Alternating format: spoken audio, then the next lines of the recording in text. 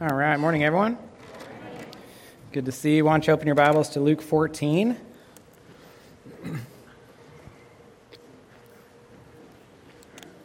Go and stand with me for the reading of God's Word. On Sunday mornings, we're working our way through Luke's Gospel verse by verse, and we find ourselves chapter 14, verse 26.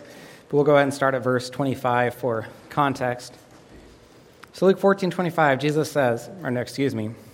Luke says, "Now great crowds accompanied him," this is Jesus, "and he turned and he said to them, 'If anyone comes to me and does not hate his own father and mother and wife and children and brothers and sisters, yes, and even his own life, he cannot be my disciple.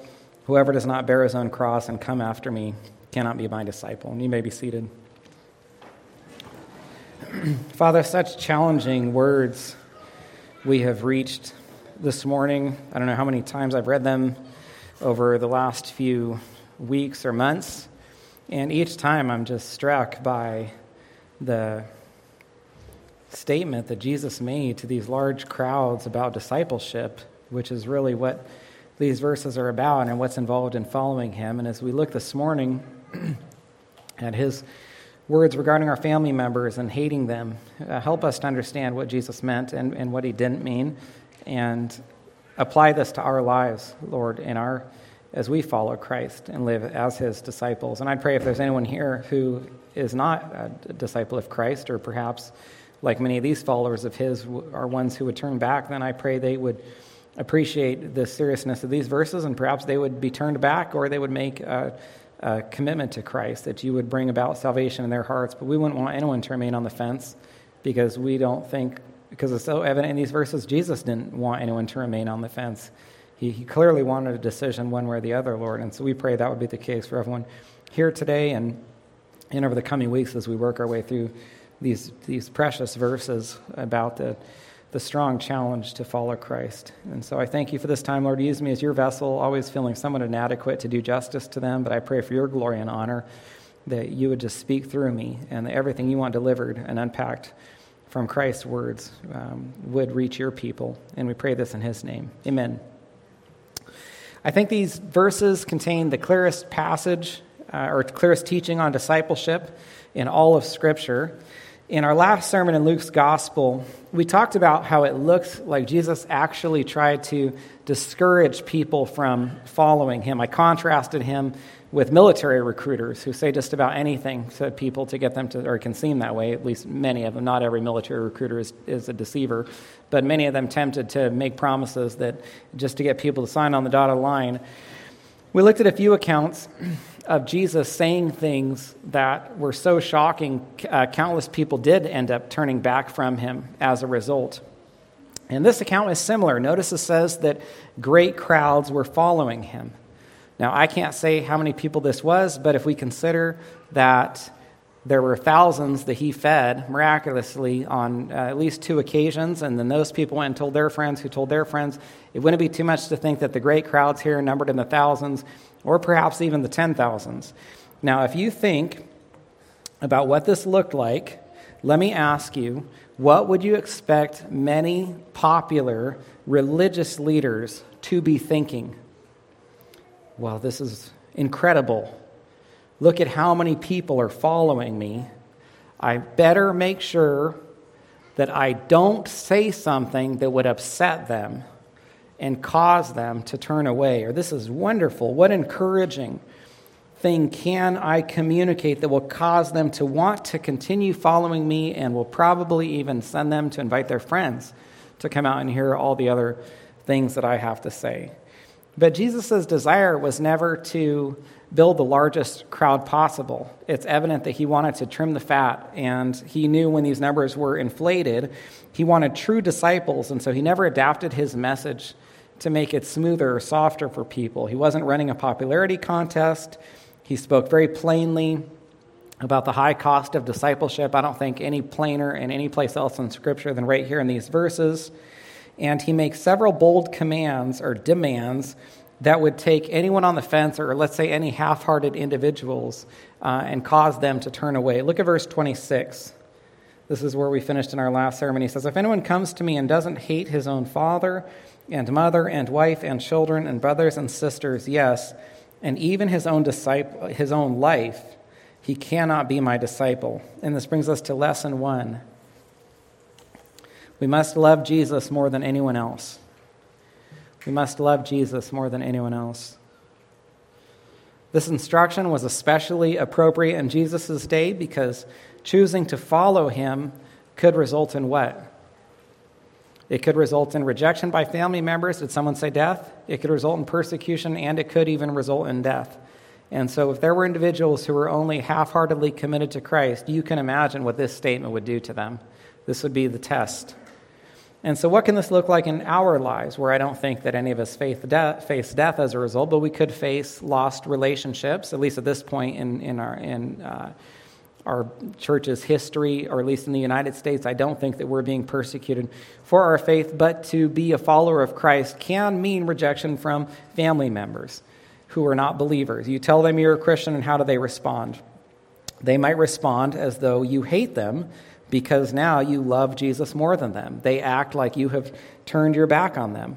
And so if we're going to follow Christ, then we must be willing to even allow some relationships with our family members to be severed in our commitment to Christ.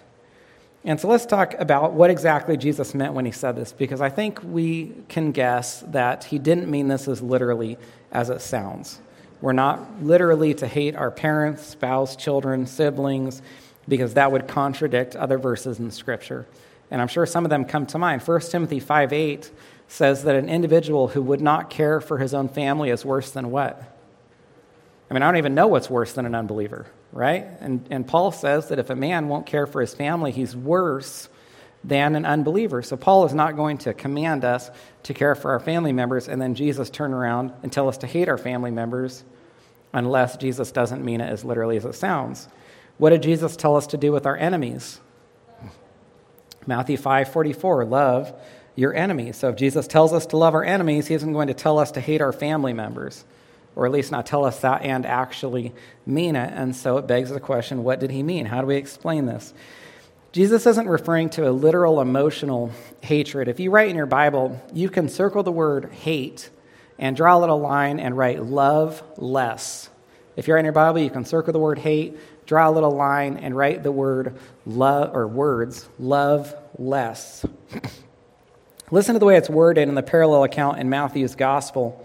Matthew 10:37, Jesus says, whoever loves father or mother more than me is not worthy of me, and whoever loves son or daughter more than me is not worthy of me.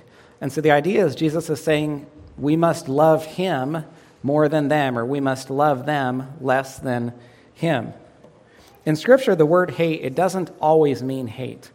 It often means to love less. And here's a few examples, just so you don't think this is my opinion.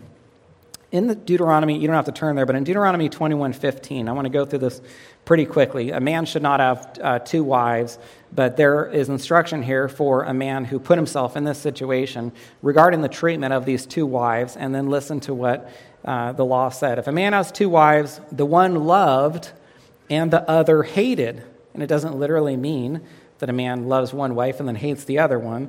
The idea is that if he's married to two women, he is not going to be able to love them equally. And there's one that he will love more and one that he will love less, and the one that he loves less is the one who's said to be hated.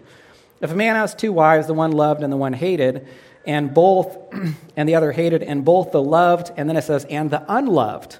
Well, then you say, well, I thought we were talking about hated. Why did it go to the one who's hated and now call her the one who's unloved? Because these words are being used synonymously. To say that the woman is hated is to say that she's loved less or unloved. So the loved and the unloved have borne him children, and if the firstborn son belongs to the hated, referring to the unloved wife, then on the day when the husband assigns possessions as an inheritance to his sons, he may not treat the son of the loved as the firstborn in preference to the son of the hated or unloved, who is the firstborn, but he shall acknowledge the firstborn, the son of the hated or unloved, by giving him a double portion of all he has, for he is the first fruits of his strength. And so the idea is a man could, often God's law in the Old Testament is rectifying what was wrong, commonly wrong culturally. And so men would be polygamous, and so God's law speaks to that situation and doesn't defend the situation whatsoever, but says that if a man is in this situation, he must strive to treat the two women equally, and their children equally, which is what the verses are about. Another example, or actually an actual example of this, Genesis 29, verse 30, Jacob loved Rachel more than Leah and served Laban for another 7 years. When the Lord saw that Leah was hated, it doesn't say unloved because unloved is being used synonymously with hated. When God saw that Leah was hated, he opened her womb, but Rachel was barren. Jacob didn't literally hate Leah, but he loved her less, and so that's what it says. Briefly turn to the right to Luke 16:13.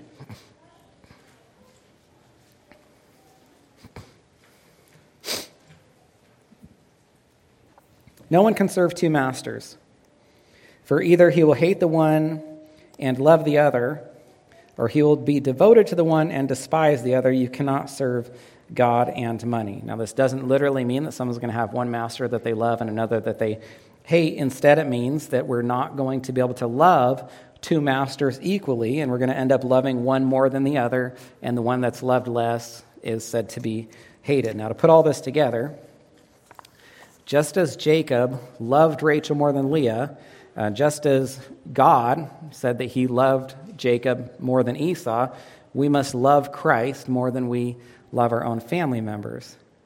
Now, what about in this verse when Jesus talks about hating our own lives? It's not talking or encouraging us to be suicidal or enter some sort of depression. Instead, Jesus is just saying that we must put him ahead of ourselves. So not only would we put Christ ahead of our family members, those closest to us, we would even put Christ ahead of ourselves, our lives. And what does this look like?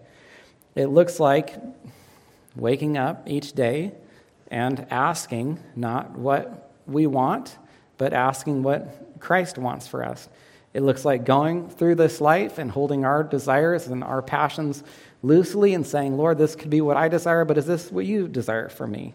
If that be the case, then deny what I want for myself and give me what you know is best for me. Or it could look like saying, Lord, I don't want this for my life, but not my will be done, like Jesus did in the Garden of Gethsemane. I don't desire this. I hope this would not be the case for me, but if you know that this is what's best, or this is what would bring you the most glory and honor, then please introduce this into my life. Very difficult thing to pray, because we can be afraid of those things that God might introduce. But this is what it means to do here what Jesus is saying, to say, use my life in the way that brings you the most glory and honor, regardless of what that looks like for me or introduces as a circumstance for me. Now, let me ask you a question that you might have been asking. Why does Jesus use this language? I wasn't trying to bore you or sound meticulous going through those different examples in Deuteronomy and then in the Genesis about love and hate. I was just trying to make the point so that you would not see that it's my opinion, that when Jesus says to hate these people, that he really means we must love him more than them, or they must be loved less than him. And so it begs the question, if that's what Jesus is trying to communicate, why doesn't he just use different language and say, you must love me more than them, versus saying you must hate these people? And my suspicion is it relates to the difficulty associated with defining something without a standard, or it relates to the difficulty associated with defining things because it's relative. And I'll give you an illustration. That might sound confusing, but bear with me. If I said, raise your hand if this church building is, actually, let's do it. Raise your hand if this church building is big. Okay, some of you raised your hand. You made that determination that this church building is big because you compared it to something that is smaller.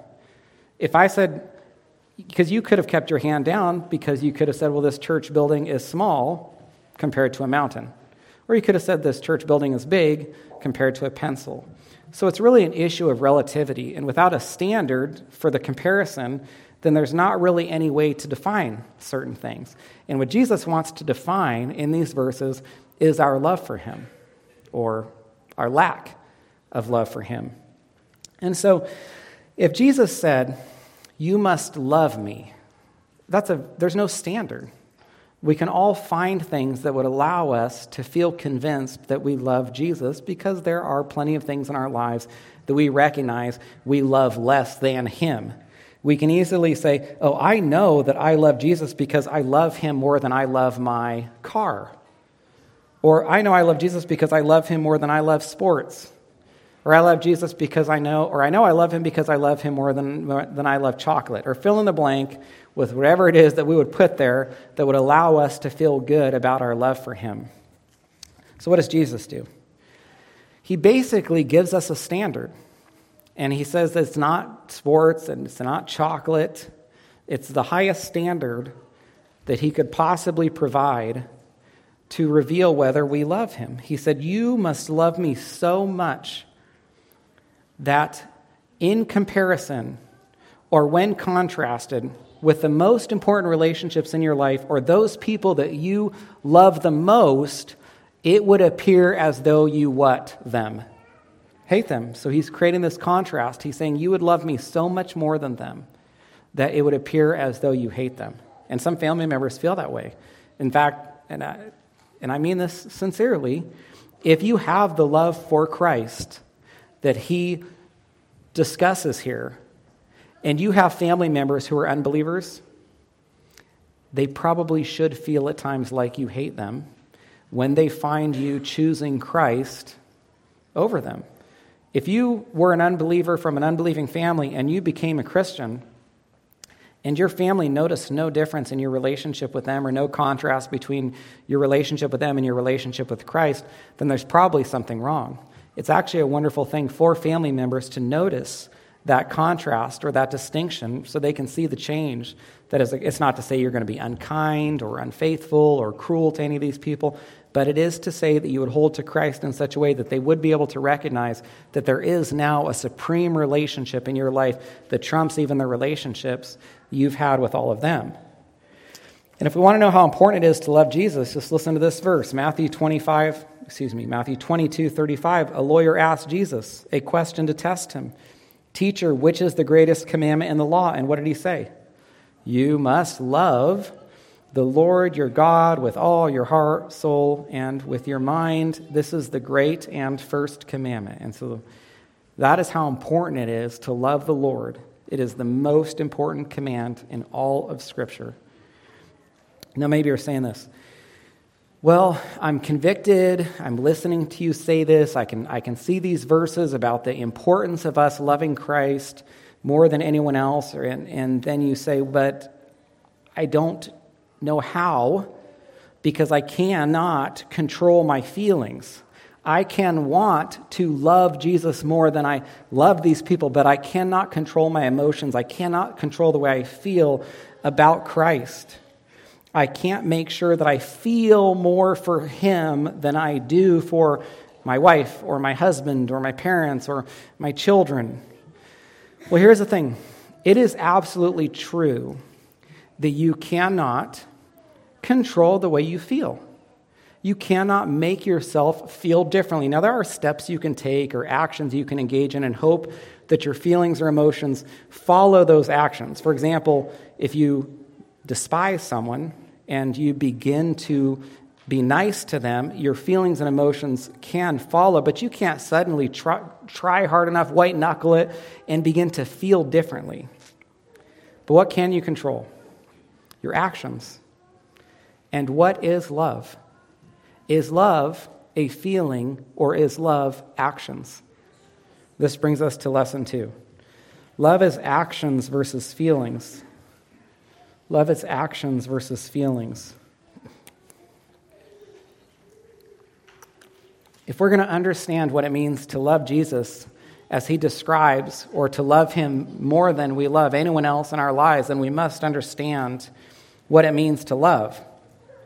And this means dispelling the understanding of love that has been pushed on us from our culture, which is completely contradictory to the Bible's presentation or description of love. Our culture says that love is a feeling, and we have personified this so much so that there's a little baby that shoots you with a bow and arrow, and you can't help but be shot. Apparently, you can't miss this arrow. You're just going through your life, and then you're shot, and you suddenly feel love for someone. You fall in love, and this is also why you can fall out of love, because love is nothing more than a feeling or emotion that comes or goes. You have absolutely no control of it. And this is what allows people to say terribly sinful things. If a man says, I no longer feel love for my wife, and that is why I am going to divorce her, or I had this relationship with this other woman because I no longer felt love for my wife, and I began to feel love for this other woman, he's demonstrating that he has no idea what the Bible says about love.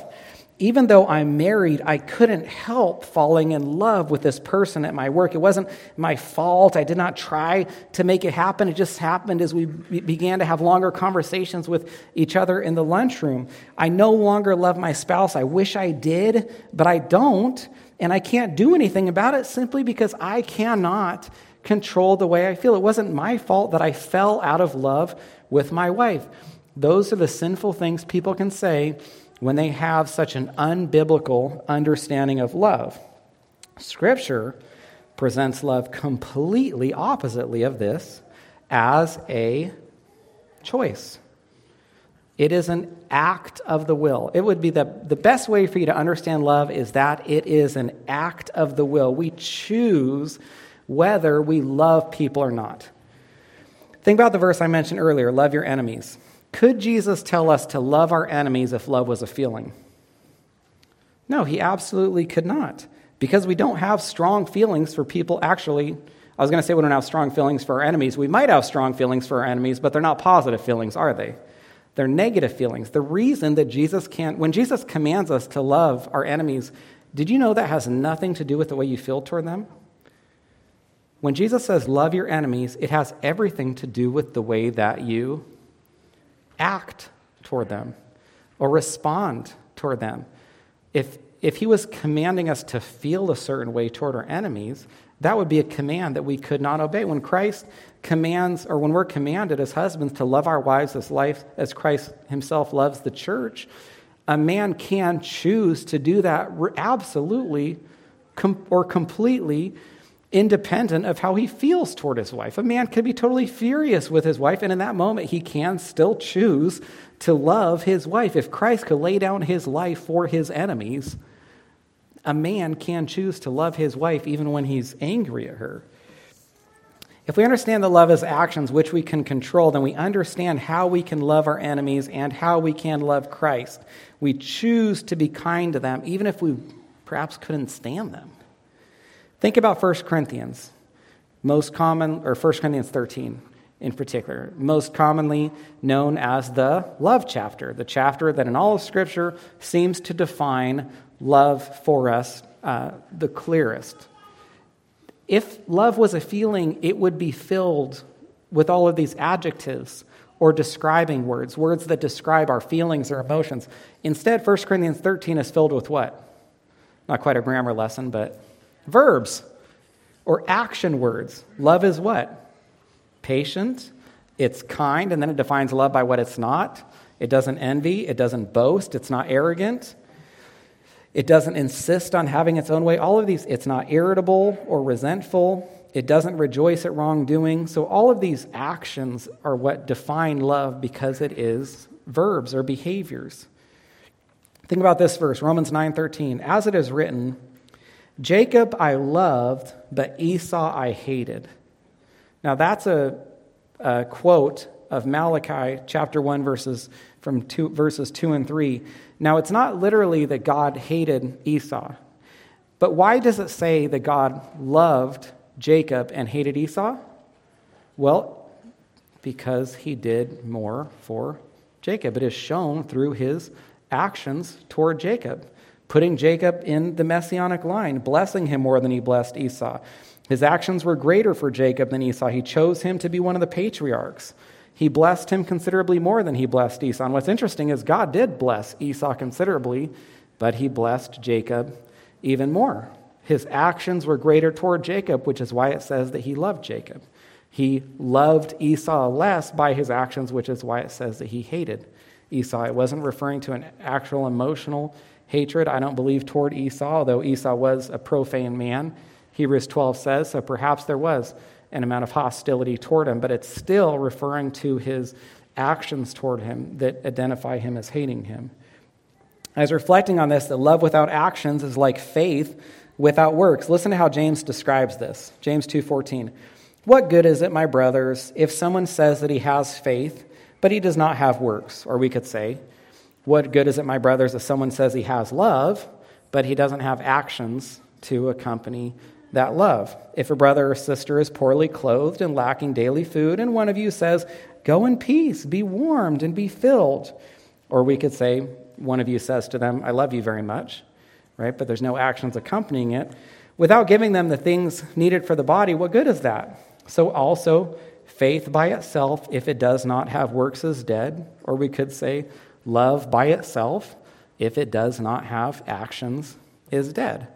Now, let me connect the dots. If we're to love Jesus more than family members, and love is actions versus a feeling, then for Jesus to tell us to love him more than family members is to tell us to be willing to do more for him or have greater actions for him than even those closest to us or that we might hold dearest. And this brings us to lesson 3. Our obedience demonstrates our love for Christ. Our obedience demonstrates our love for Christ. Now, there is a question I suspect that some of you might be having, or perhaps even an objection, that I just want to address right now so that you can hear the rest of this sermon without this nagging you. And it's kind of like this. Are you saying, Pastor Scott, that there are no feelings or emotions involved in our relationships with Christ? That is not what I'm saying at all. And I'll be the first person to say that all of us at different times, while sitting through worship services, while singing songs about what Christ has done for us, while reflecting on the communion devotion, or reading God's word at home, or simply driving down the road and then just being caught up in that moment where we consider what Christ was willing to do for us, who cannot at times be overcome by feelings and emotions for him? And so I'm not denying whatsoever or minimizing the significance of feelings and emotions or thankfulness and appreciation for Christ. And I think Scripture supports this. Psalm 42, verse 1, as a deer pants for flowing streams, so pants my soul for you, O God. My soul thirsts for God, for the living God. When shall I come and appear before God? I mean, considerable feelings and emotions behind that. I can read that and be convicted that my soul doesn't pant or thirst more for God, or when we sing that song as the deer pants for the water and wonder, is my heart like that for Christ? Do I have that kind of affection for him? So I'm not denying feelings or emotions, but I am saying this. If the feelings and emotions do not produce actions in our lives, then they seem to be similar to faith without works, or an essentially meaningless or empty love. Let me share why I think this is so important. Because we've been conditioned by our culture to view love as a feeling, it can make our relationship with Jesus very, very difficult. Because Jesus is not a person that we can physically talk to, physically see, or physically have a relationship with. And so it is very easy to wonder, well, if love is a feeling or emotion, how can I have these feelings and emotions for this person that I cannot physically see? It's so much easier to have the feelings and emotions for someone physically that you can have a relationship with. But here's the thing. If you can understand what it really means to love Christ, and you can move away from that understanding of feelings and emotions to obedience and actions, then you can understand what it means to obey some of these verses. To further emphasize this, look what Jesus says we should be willing to do for him in the very next verse, Luke 14:27. Whoever does not bear his own cross and come after me cannot be my disciple. So here's the point. If Jesus was talking about love, and it was a feeling, he would say, whoever does not think about me all the time and long for me all the time. But he doesn't say that. He goes to an action. And he says, if you really love me, then it's not how you feel, it's what you're willing to do for me. You're willing to pick up your cross and come after me. And if you're not willing to do that, he doesn't say if you're not willing to feel that way, but you're not willing to do that, you can't be my disciple. Go ahead and turn one book to the right to John 14. We won't return to Luke. John 14.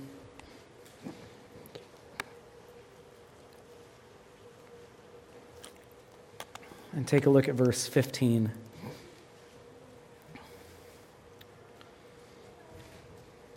We get to hear it directly from Jesus himself.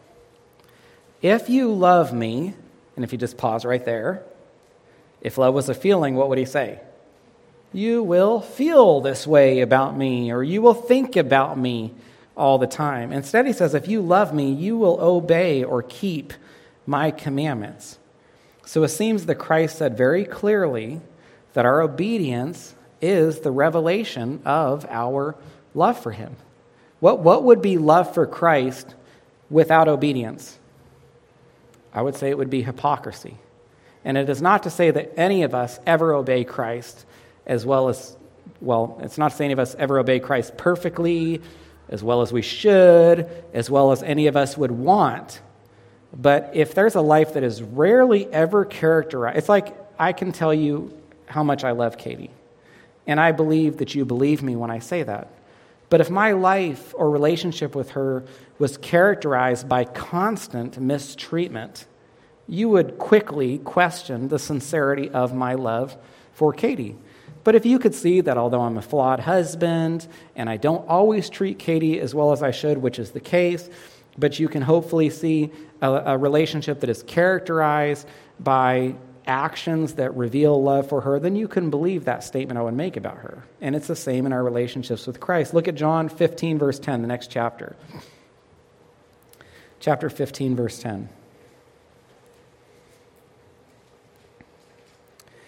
If you keep my commandments, you will abide in my love, just as I have kept my Father's commandments and abide in his love. So again, we see Christ associating obedience with love, so much so that he said our relationship with him should look like his relationship with his Father, which was characterized by perfect obedience. And our relationship with Christ will look like Christ's relationship with his Father if we obey Christ, although never as perfectly as he obeyed his Father. And I'll just be candid with you. One of the reasons that I think this is so significant relates to somewhat of a charismatic background that I came from. I wouldn't go as far as, I wasn't necessarily Pentecostal or anything. It was more some of the groups that I was associated with at that time. Early in my Christian life, there seemed to be during our times together these very dramatic, emotional Bible studies, or I almost hesitate to call them Bible studies or prayer times. And I felt like they were characterized more by our emotions and feelings during those moments. And again, I'm not minimizing or denying that there are considerable emotions or feelings in our relationship with Christ. But the concern to me was that some of these same people, myself at times, would leave these Bible studies that might take place on a weekend and then go out that week and have lives that were characterized by disobedience. And so while in the presence of other Christians, we could put on an incredible show, incredible demonstration of emotion and passion for Christ. I mean, with the arms raised and the crying and the eyes closed. And I'm not even commenting on that, but I'm just saying if this is then followed by a life of disobedience, don't give me this. Don't give Christ that. That's hypocritical. That's hypocrisy. A love for Christ is not shown or characterized by emotional experiences. It is characterized by a consistent, faithful, steady life. You can take all of the emotionally charged people, and if they don't have a life that is then characterized by service and obedience to Christ, then again, that is hypocrisy. There can be some people who might not look emotional, but they could be faithful, they could be steady servants of Christ for decades.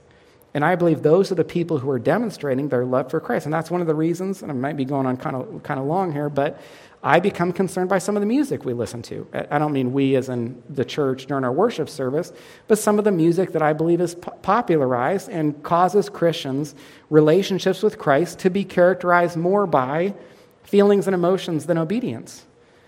And so what if a song was singing about loving Christ, but instead of then describing feelings and emotions, it described what? Sacrifice, self-sacrifice, self-denial, picking up your cross. Or let me say this. What if some of the most popular music today sounded like these verses? You think those would be popular songs? No, because they wouldn't make people feel a certain way. So be careful about what you're feeding your mind and your heart, because it can cause you to believe the opposite of what the Bible says, that a Christian life is characterized more by feelings and emotions than it is by obedience and actions.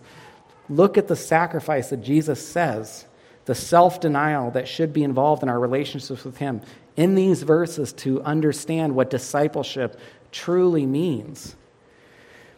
Now, look one chapter to the right.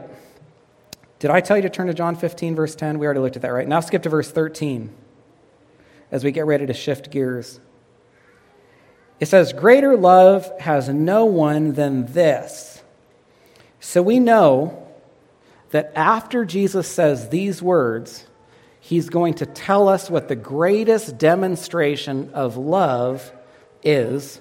And He says, it's laying down your life for your friends, which again shows us there's no hint of feelings, there's no hint of emotions here. It is all about actions, actions that would even lead to death.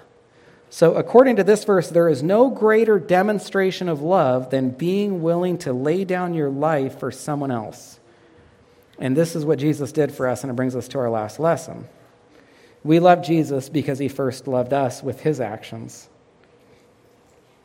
We love Jesus because He first loved us with actions. And then turn your Bible to 1 John 4:10. 1 John chapter 4. 1 John chapter 4.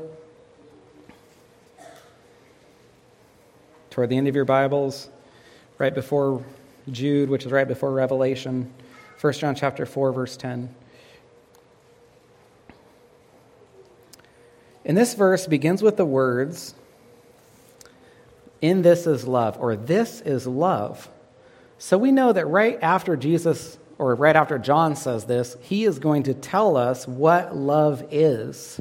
And again, if love was a feeling, we would expect John to say, "In this is love," that feeling you have that's different than any other feeling you've ever had. Have you ever had the world describe love to you? How does the world wants you to understand love, and so they say something like, you know you're in love when you feel differently toward this person than you've ever felt toward anyone before, and that's when you know that you're in love. Or love is when you just can't think of anyone else. John says this is love. Not that we have loved God, but that He loved us, and then here's the action, sent His Son to be the propitiation for our sins.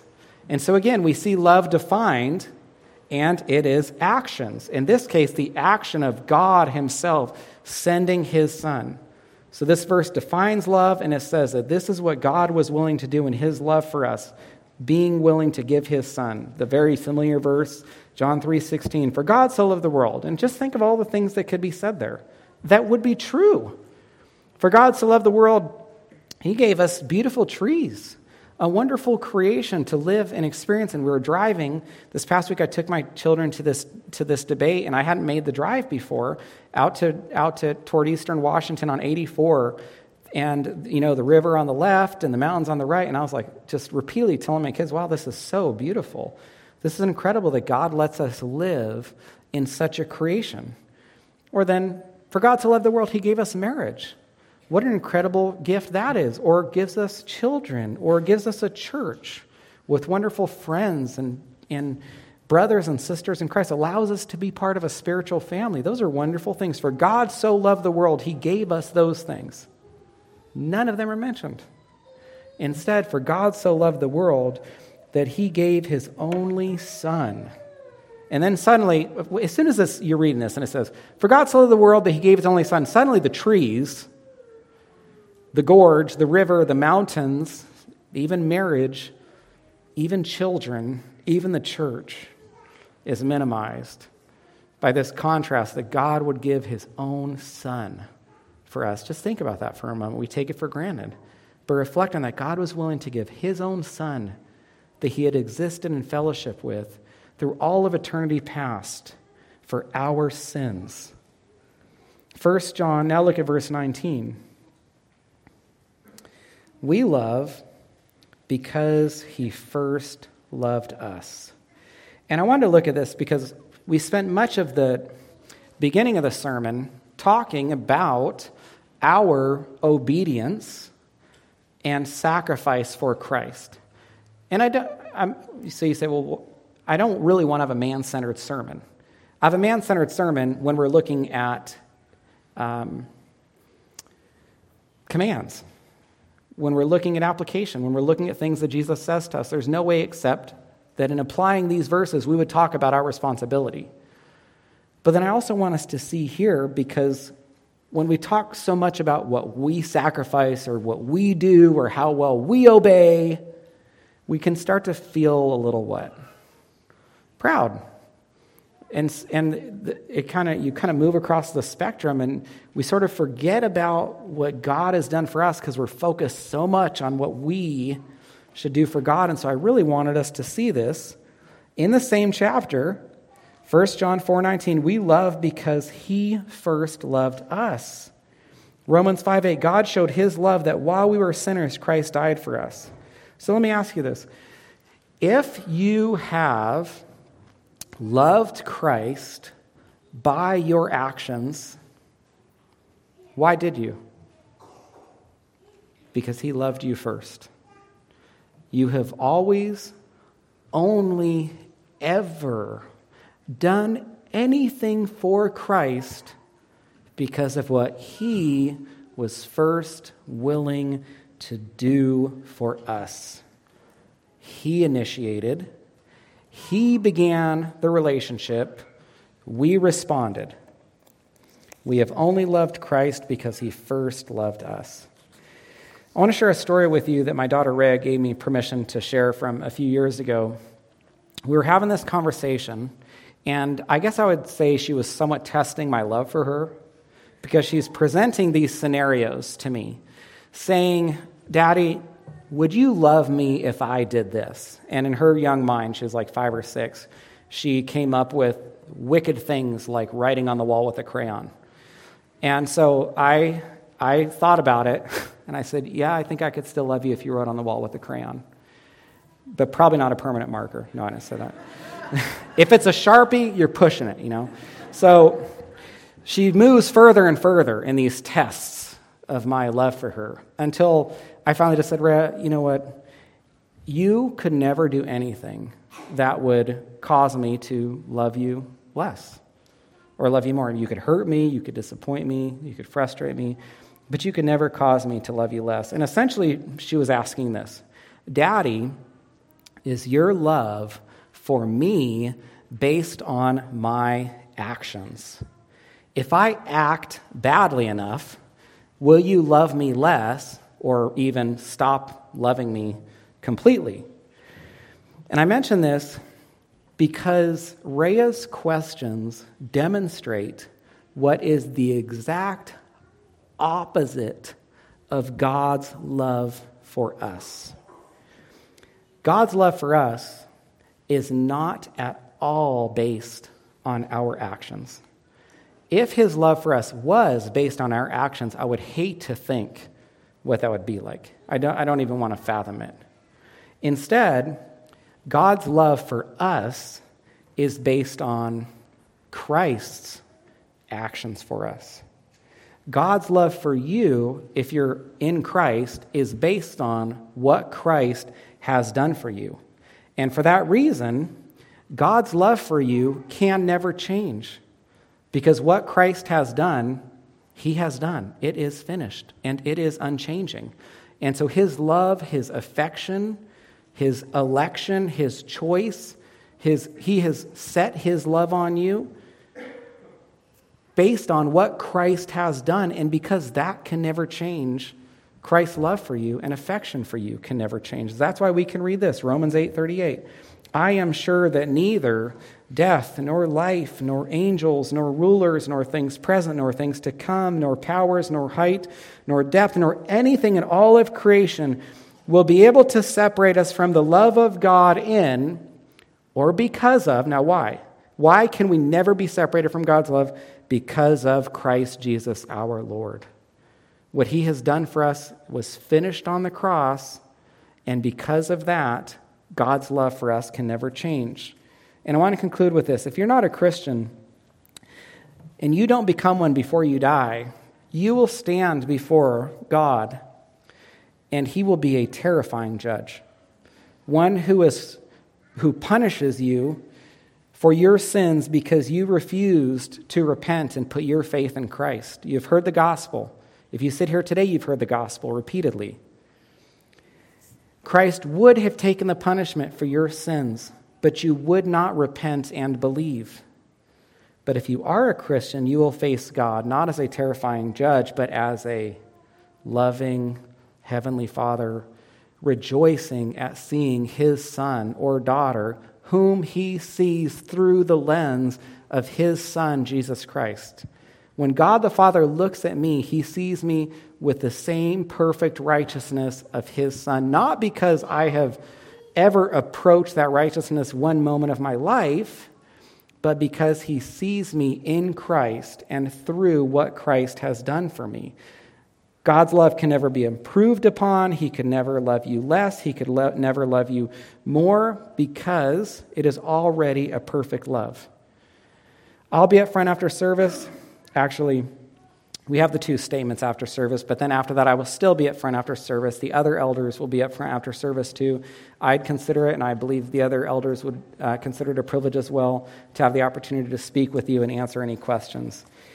Father, we thank you for your unending, unchanging love for us, not because of anything we've done or could do, but because of what Christ has done for us. And so our obedience to Christ is not, unlike all of the false religions of the world, is not for our salvation. We do not serve or obey or work for Christ to be saved. We count it a privilege to love Christ, to obey Christ because of our love for him or to demonstrate our love for him. Help us to be vessels that are obedient and that live lives that are pleasing to you in response to what Christ has done for us. Thank you for loving us first, Father. Thank you for giving your sons for our sins and seeing us through his very righteousness. And if there is anyone here today who is not in Christ, then I pray they would be convicted and that you would bring about salvation in their hearts. Lord, we thank you for this time. We pray this in Jesus' name. Amen.